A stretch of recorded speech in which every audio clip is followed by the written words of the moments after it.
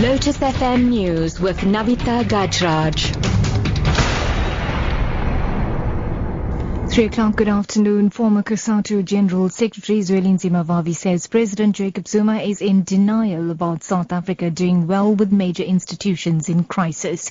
Vavi says education, healthcare, the National Prosecuting Authority, Eskom, the police and the SABC are all failing.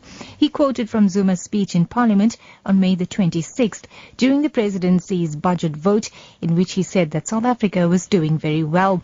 As examples of the rot, Vavi mentioned unemployment, high school dropout rates, medicine shortages, the recent departure of Mxolisi Nxasana as National Prosecuting Authority head, suspensions at the South African Revenue Service and the SABC.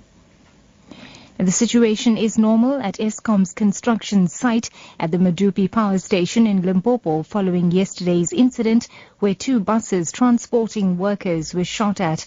Now, one of the buses was taking workers to the construction site while another was commuting people to the Lefatlale CBD.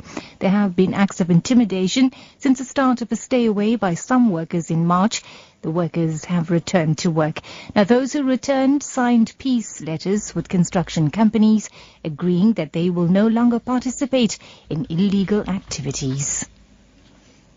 In other news now, the Buffalo City Metro has a new leadership following the removal of its mayor, Zukiswa Nxita, and her deputy, Themba Tinta.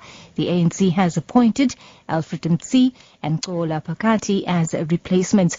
Briefing the media in King Williamstown, Eastern Cape Secretary Oscar Mabuyane says the ANC's intervention stemmed from concerns regarding service delivery. We are aware that there's been a lot of work done by the municipality under the current leadership, and we believe that this intervention will accelerate the work to make the metro work for its people, from residents, business, civil society, investors, youth and ratepayers. We are confident that the leadership collective coming into the metro will work with all structures, including those from opposition, to take our metro municipality to a higher pedestal. And wrapping up, India's food safety regulator has banned the production of Nestlé's Maggi instant noodles because of a health scare. Now, tests in several states have shown that some products contain levels of lead above the safety limits. The BBC's Sanjay Majumdar with this report. India's food safety regulator has ordered Nestlé to recall all 9 variants of its best-selling Maggi instant noodles brand from the market, and also to stop further production. It said there was enough evidence to suggest that Nestlé's product was unsafe and hazardous for human consumption. It's the latest setback for the global food giant, which has been selling the product in India for more than 3 decades and controls nearly 80% of the country's instant noodles market.